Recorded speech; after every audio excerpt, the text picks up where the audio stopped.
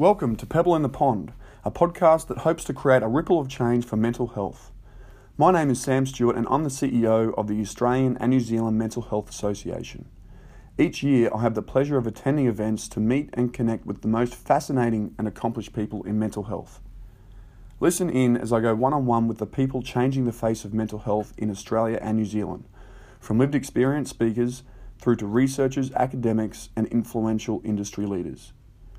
Our Pebble in the Pond podcast episodes may contain themes or topics of discussion that may be triggering to some listeners. If you feel you need assistance with your mental health at any time, please contact Lifeline on 13 11 14 or visit the Get Help page for additional resources at anzmh.asn.au.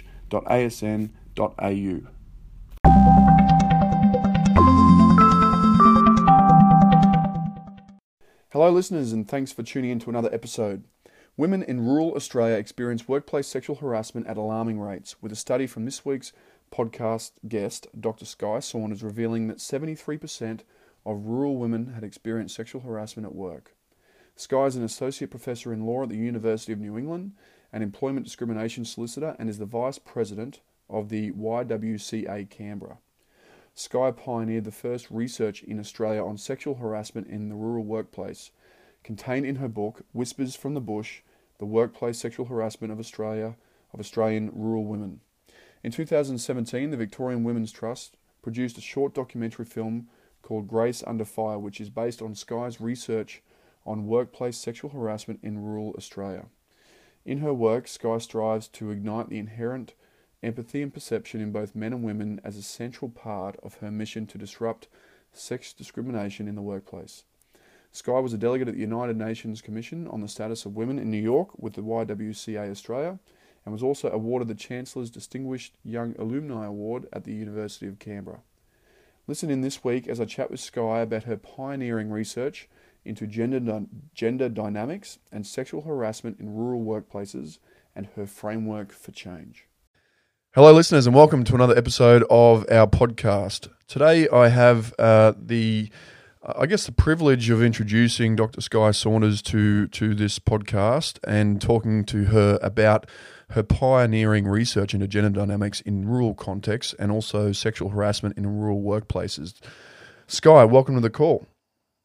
Thanks so much, Sam, for having me. No worries. Before we get into all this, the research and stuff that you've been up to recently, if you just give us, you grew up, a bit of a background history. You grew up in central New South Wales, is that right? Do you just want to give us a bit of a recap on how you got to where you are today? Yeah, sure. All right. So I grew up in central western New South Wales, primarily around Orange, which is, the heartbeat of the central west in some ways. Great spot. It's a beautiful place actually. And let me see, where can I begin? I'll begin at around year 10, after which I decided to take some time out. Actually, I left school after year 10 initially, which is a little known fact about me. And I worked as a medical receptionist in Orange after I finished year 10. At some point during the apprenticeship that I did as a medical receptionist or a traineeship, I decided that it was time for me to reconsider school.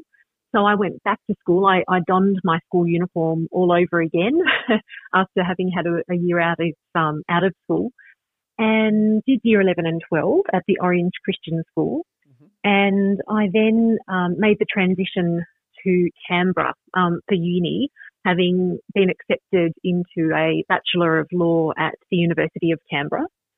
So I made that transition and studied my LLB or my Bachelor of Law there. At some stage throughout my degree, I was really fortunate to pick up some work as a paralegal in a criminal law firm in Canberra. And so I guess that was the point at which my, soiree into the legal network really began towards the end of my first year, beginning of second year of law. And that gave rise to all sorts of different opportunities. Most significantly, a job at the end of my law degree as an employment and discrimination lawyer, which I really loved in a medium-tier firm here in Canberra. And I practiced law with a special interest in sexual harassment cases at the point of having finished my graduate diploma of legal practice at the ANU. And when I started to practice sexual harassment law, something I think flicked a switch within me in the context of that passion. And it wasn't until a little bit later when I had my first child, relatively young, I was 23, that when I was at home with her and I guess, embracing everything that motherhood sort of represents, when you're at home with a newborn, I started to really think about, trying to strike the balance between being a mum at home and also sort of having some connection to the world and in the world. And it was at that point that I began to think about a PhD. And when I did that, I started to wonder and ponder what it was that I would write about that would fill a gap in the literature, but which would also effectively tap into the things that I knew. So, they always say that you write what you know, and that's where really true, authentic writing sort of begins. And I knew what it was like to sort of grow up in the bush, and I knew what it was like to work in the bush in different contexts. I knew what it was like to experience geographical isolation in some of those different workplace sort of experiences that I'd had. And obviously I'd sort of had that practice background in sexual harassment law. So putting the pieces together, I started to wonder if there was a piece of work that I could contribute, which was around the experience of sexual harassment in geographically isolated spaces. And ultimately that's what I did in the context of Whispers from the Bush. And I should say that at that point, having completed the PhD, I then transitioned into academia. And so I'm now really delighted. I had 12 years at the ANU Law School, culminating in my work as an associate professor there. And more recently, I'm delighted to have commenced at the University of New England Law School, which is where I work now. And I'm just so passionate about that work. I love it. Wow, what a great runway into where you are now, and the story is very unique. But I guess what made you want to get into law? If you go back to leaving school, was it something that's been in your family? Was it a passion that you had? How did you come about to just being interested in getting into law in the first place? Well, I think, to be honest, I think my father, who has worked in the Department of Agriculture for most of his working life, sort of writing ministerials, and, sort of bringing home lots of interesting conversation around the drafting of legislation and so forth. That was really formative and powerful for me. And interestingly, of course, Department of Agriculture, is where he worked, as I said. So there was also that element of the rural in the work that he did as well. So, I think that, to look really very pragmatically at those early seeds, I think that Dad had a lot to sort of do to whet my appetite in that context. My mother was an English history teacher, and I think because she grew up in just outside of Tamworth in a little place called Barraba, I think she had really also, introduced me to that real passion for rurality and for rural people in particular. And she just had such a heart for rural people. So in the context of, I guess, my interest in law, putting those pieces of the puzzle together probably after my time as a medical receptionist was interesting, because I had thought that I was actually going back to school to study medicine. But when I came back to school, I think my English history teacher mother probably, shaped the way that I chose units and subjects, and just that natural instinct probably, my sister's an author, there's always been that English sort of thread, and of course there's that element of law that, flows through English and history. So probably there, Sam. And so the book that you wrote, it's your first book, Whispers from the Bush, is basically the findings from the research that you did into gender dynamics in the rural context. Is that correct? Yes, that's correct. So the book Whispers from the Bush tells the story or creates the narrative of 107 interviews that I conducted all around the country with people about their experiences in the rural workplace. And in particular, I was looking to understand what those daily experiences might feature in the context of behaviour, some of which may be unwelcome and unwanted sexualised behaviour. And I was looking to also understand from an employer's perspective to what extent the duty of care that employers owe to their employees was A, understood, and B, I guess enacted. So I was looking to do two things. One, to situate the experience of women in particular, noting that sexual harassment is what we call a gendered harm, meaning that it tends to affect or impact women's lives primarily. And secondly, to understand through the employer lens to what extent employers sort of, understood their duty. Yes, and it's great to get those both perspectives as well. But I mean, you literally got in your car and you drove around rural Australia, didn't you? Oh, well, I actually did. So it was a really interesting process. I decided to put out a virtual cooee call, I guess you'd call it, through social media, just to, I guess, understand the extent to which people might be open and willing to participate in an interview with a perfect stranger from a completely different city, mind you, coming in from Canberra to talk about their experiences. And I was absolutely blown away by the amazing the generosity of people offering to actually not only meet with me, but quite frequently to sort of host me in their lounge room for a conversation, or to, meet me at their favourite local pub, or to, make some scones or have a cold beer ready, or, it was just incredible. What an amazing experience to have, to meet with 107 strangers around the country and to be welcomed into a conversation in that way. That was really quite,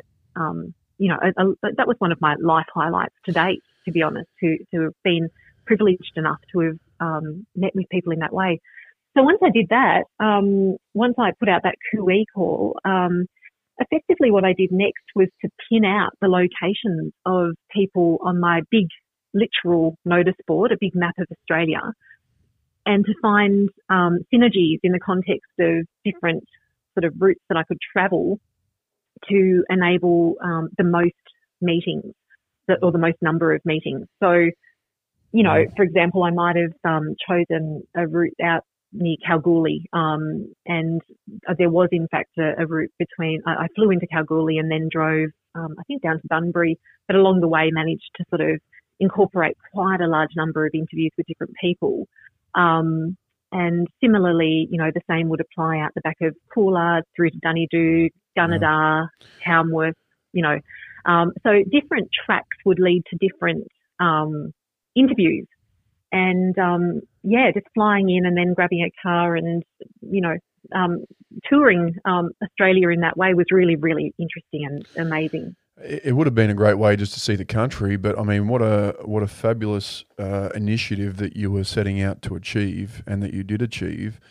Tell us about some of the subconscious discrimination that can go on in rural communities, because I understand that it's something that sometimes over time or through generational transitions, I guess, that we become a little bit numb to it sometimes. Is that what you would say? Yeah, it's really complex. So gender dynamics in the bush can be very complex indeed. So the relative isolation of women in those sort of traditionally male-dominated workplaces is just the beginning. And it can be really helpful, I think, Sam, to consider the complexity of gender dynamics in rural Australia by thinking about it through the lens of three different stakeholder groups. And those three groups would be women, men, and employers in the context of the workplace, or the rural workplace in particular. Mm-hmm. So if we think about it through the lens of blokes, men on the ground, sexual harassment, for example, can be so normalised in some workplace culture over time that its impact can be completely underestimated. And by that, many rural workplaces do remain saturated in masculinity as a legacy of the colonial notion that the bush is no place for a woman, inverted commas.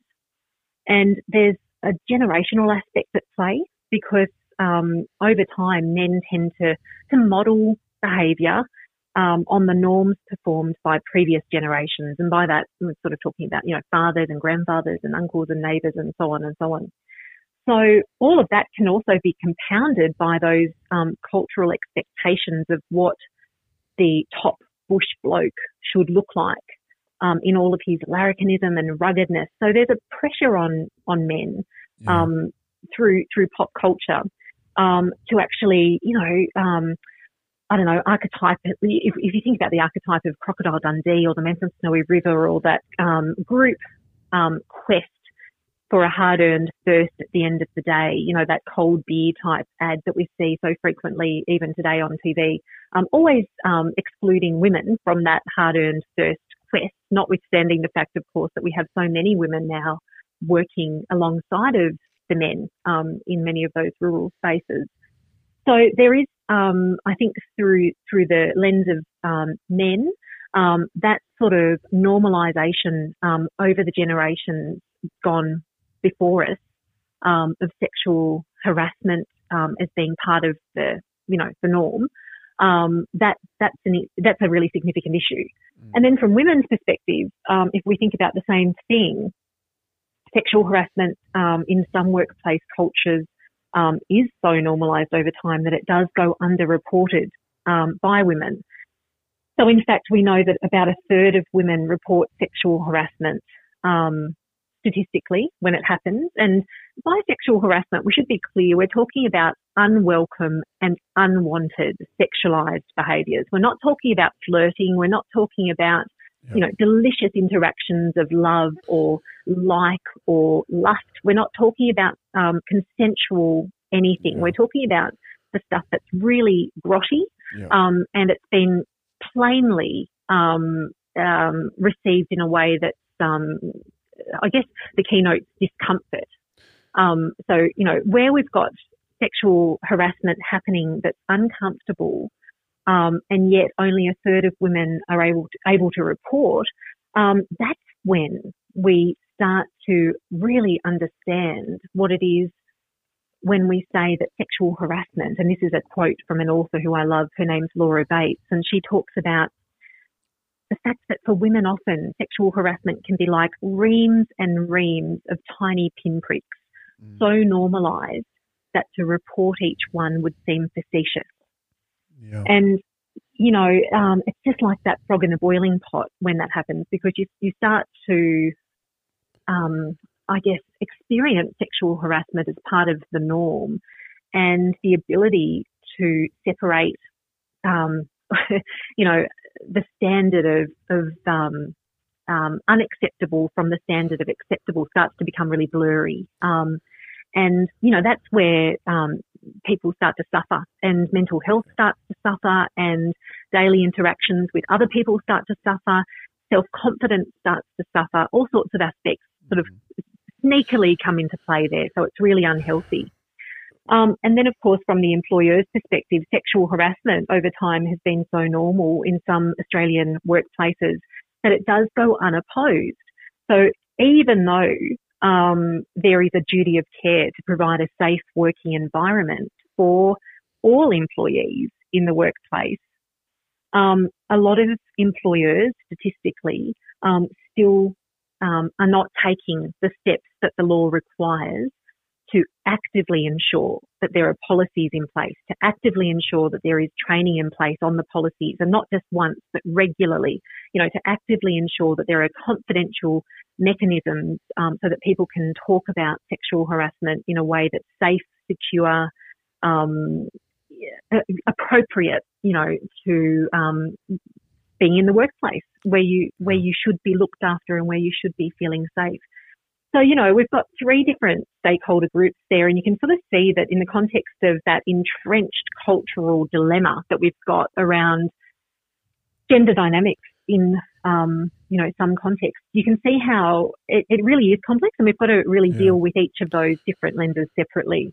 With the statistic of one third of women, only one third of women report the sexual harassment to their employer. Is that they're willing to, or they feel like they're able to, or they're encouraged to? So, Sam, the issue is that it's risky to make a complaint about sexual harassment, and particularly so where there is no policy to actively point to and say your behaviour has breached this policy. So as one woman said to me, in her workplace wherein she was finding that her breasts were being compared to cattle teats in the stockyards, there was no workplace policy that she could point to and indicate that, the behaviour was out of step with the policy. So instead, she said that she had to make a choice whether to say that the comments had actually effectively hurt her feelings, because in the absence of policy, she didn't perceive that there'd been a breach of rule, even though at law there had been. Yeah. Or the easier option, I guess, inverted commas, is to, as many women have said, fit in or F off. Yeah. Which is, a survival mechanism in the context of job security, in the context of keeping free from the label of troublemaker in the community. So tell us about some of the implications from people that experience this. You mentioned before that it affects their work and their self-confidence, but I mean, the way that it can affect their character. They are the victim, and then they can be doubly victimised where where they make a complaint and the complaint isn't treated with the respect that's due in the workplace. So this is, again, what we're talking about in the context of the risk involved at the moment. At least the perceived risk by many women who are experiencing behaviour that makes them feel lesser or, other in the context of their employment, because that's what sexual harassment does. It really demeans your sense of value and your sense of self and your sense of worth, your sense of competence, your sense of confidence, all of these things.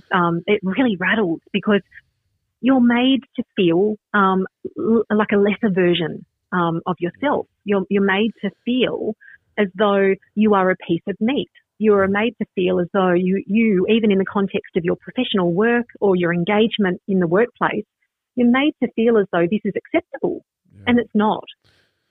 So when sexual harassment does affect people, it has the propensity to really create shock waves throughout different parts of their psychological world. You can be driving along in your car after work and reflecting on things that have happened to you in the daytime earlier on and just feel like rubbish, absolute rubbish. And that can then sort of filter through into the home life and all sorts of things. And so when we're talking about sexual harassment, we're not just talking about a behaviour that happens in the moment. We're talking about a behaviour that can impact people's lives for a long time thereafter. And it certainly sounds like a cultural problem. But tell me about what's the downside to speaking out, especially in rural communities? Well, absolutely, because you're risking your reputation. You're risking being deemed a troublemaker. You're risking your livelihood, effectively. You're risking your family's well-being, potentially, because we know that in the rural context, there tends to be that community gossip that does circulate quite ably.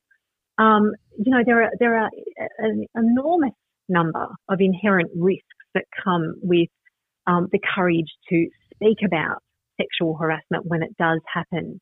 And I guess the thing is that we need to start to flex the muscles within us, and I use the word muscles in the context of an analogy here. It's the muscle that enables us to feel able to give voice to our intrinsic values that we need to be developing our confidence in as reflected in the law, because we have good law. The law says that we are entitled not to be sexually harassed in the workplace. And the law says, in fact, that employers who allow sexual harassment to happen anyway may be held to be vicariously liable, i.e.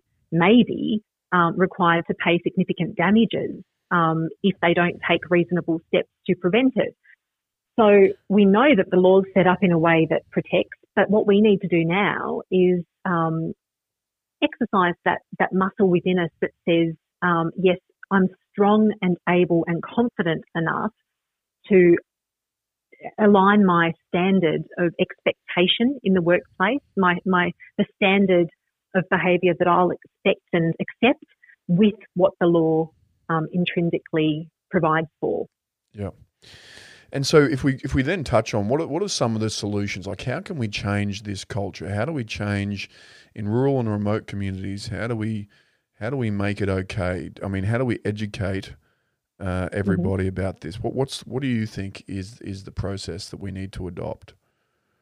Well, for a start, if we go back to the 3 stakeholder groups, so if we think about this through the lens of men again, I think the focus here must be forward-looking. There's no point at the moment in sort of naming and shaming and blaming individuals for behaviour that may have happened in the past. If we're serious about adjusting and re-establishing normal workplace culture in this context, then we really need to be together looking forward. And this is, as Mary Gentiles, who's a professor in the US, has said. She actually has said, we need to be empowering the parts of us that want to do the right thing.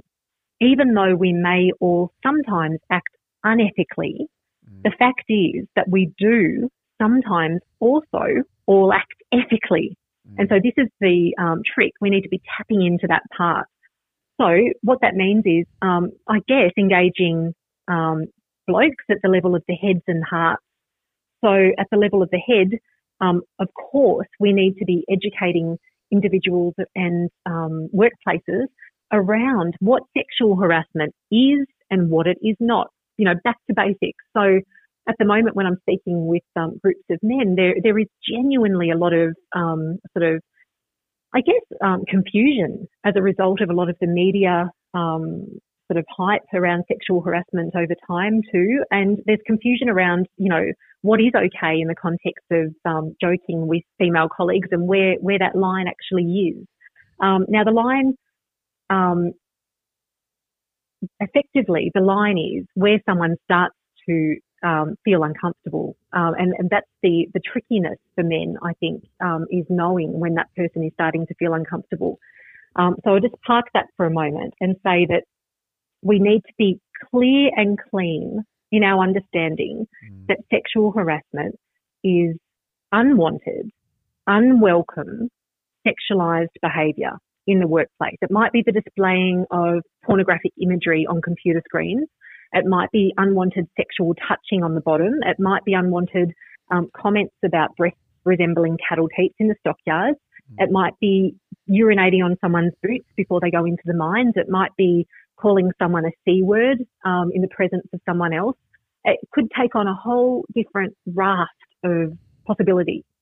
So the best trick is to really check in with ourselves around the near possibility that this behaviour that I'm about to exhibit may or may not offend. And if the answer is it may, just don't do it. It's as simple as that. We've got to re-educate ourselves around what that means in the workplace.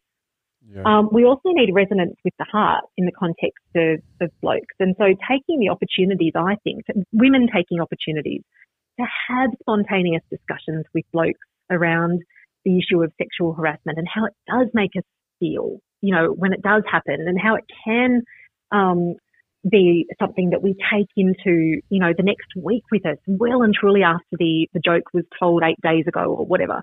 When we have these conversations about the humiliation which can cut to the core, I think that those sort of natural awakenings of the heart can happen more ably and more easily. But it also is the case that we just need to reposition sexual harassment as something that sits outside of the cheeky larrikinism of the bush, because, we cherish, and so we should cherish, our code of mateship and our codes of larrikinism and joy as part of our Australian tradition. And it's just a wonderful, wonderful, rich part of that tradition. We just need to make sure that we don't accidentally trip ourselves up by incorporating into that same breath a celebration of anything that makes another person feel like an outsider because that's not part of that Australian mateship. It's quite, or tradition. It's quite the opposite. So we just need to be really careful and conscious about that too. But taking responsibility as mates is another part of that too. So I don't know, Sam, where there's a bloke who might actually perceive that another bloke's behaviour in the workplace has the propensity to humiliate or offend another woman, just a gentle tap on the shoulder and a gentle sort of, pull to the side, and in the same way that you would sort of gently take another mate's car keys if they've had enough to drink at the pub, just taking responsibility for one another as mates is all a part of that too. But it's, I think in that context, the spirit of cultural transformation through the lens of men is quite possible and quite powerful, and yet to be sort of, I guess, fully realised in the context of the spirit of the bush. But certainly we're moving in that direction now, which is just really wonderful.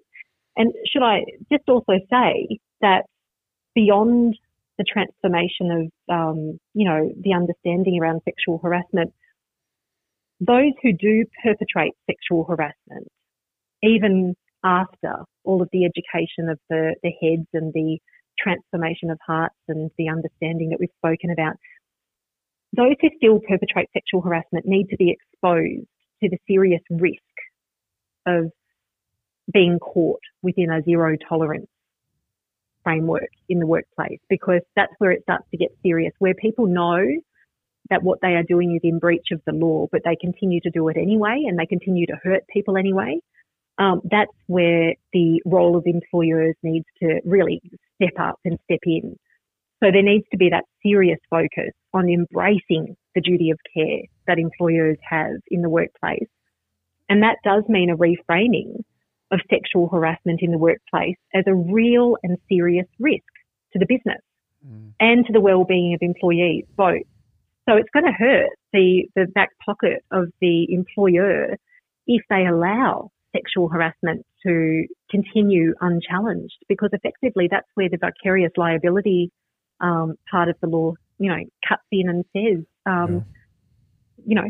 all reasonable steps haven't been taken, and so therefore the onus is on the employer to have done something about this. Yeah. So I guess that's the other part, and the other third part of the wheel, as I've spoken about, is empowering women to feel more able to, I guess, speak truth to the values that we hold dear. Because a lot of women would say to me things like, I know it sounds bad, but you do get used to it. It's just boys being boys or men being men. And it's that sort of narrative that we need to be actively readjusting as women too.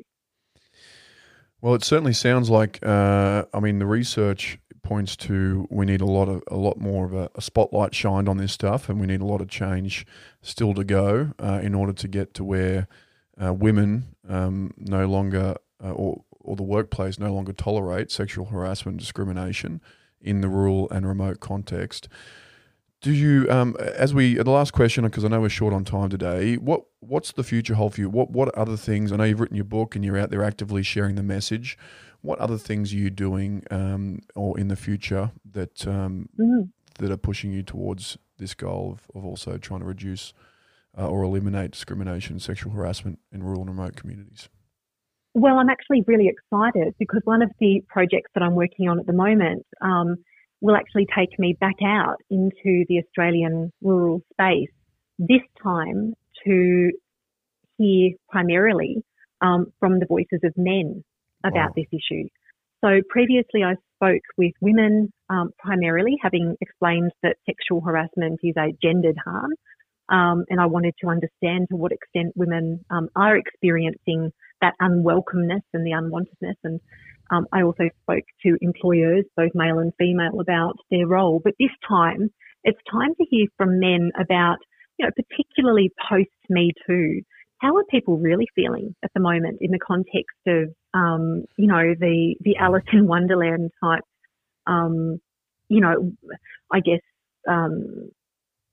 world that the media has actually sort of, created around the issue of sexual harassment, because I feel as though even for me as an academic in this space and as a lawyer in the discrimination law space, opening the newspaper over a time there about a year ago was overwhelming, completely overwhelming. Sexual harassment absolutely everywhere I looked. And so I feel as though if that was the experience that I had, imagine, for men on the ground, for example, to what extent that was, impactful, I suppose. That's what I really want to understand. And I really do also want to hear about any fears or any concerns or any bewilderments or any ideas primarily that men have around the issue and the issue of cultural transformation and the issue of looking after mates and looking after women in the workplace. All of those things, Sam, will come into play in that piece of work. Wow. Well, we're looking forward to that, and thanks very much for sharing the journey with us so far, Sky. If people want to get in touch with you, how can they get in touch with you if they want to hear more about this? Yeah, sure. So I'm at the University of New England, yep. And if you just Google Sky Saunders, University of New England, it will come up with my profile and my connecting bits and pieces, email address and phone number, and all of those details are there. Perfect. Well, it's been great to talk to you, and I know the work that you're doing is definitely inspiring, but also really, really relevant and meaningful. So keep on doing what you're doing, and I'm looking forward to that next piece of work. And no doubt you're looking forward to getting out there and going on this next journey with talking to all these the males out in rural and remote areas. Exactly. Thanks so much, Sam. I really am. Thanks, Sky.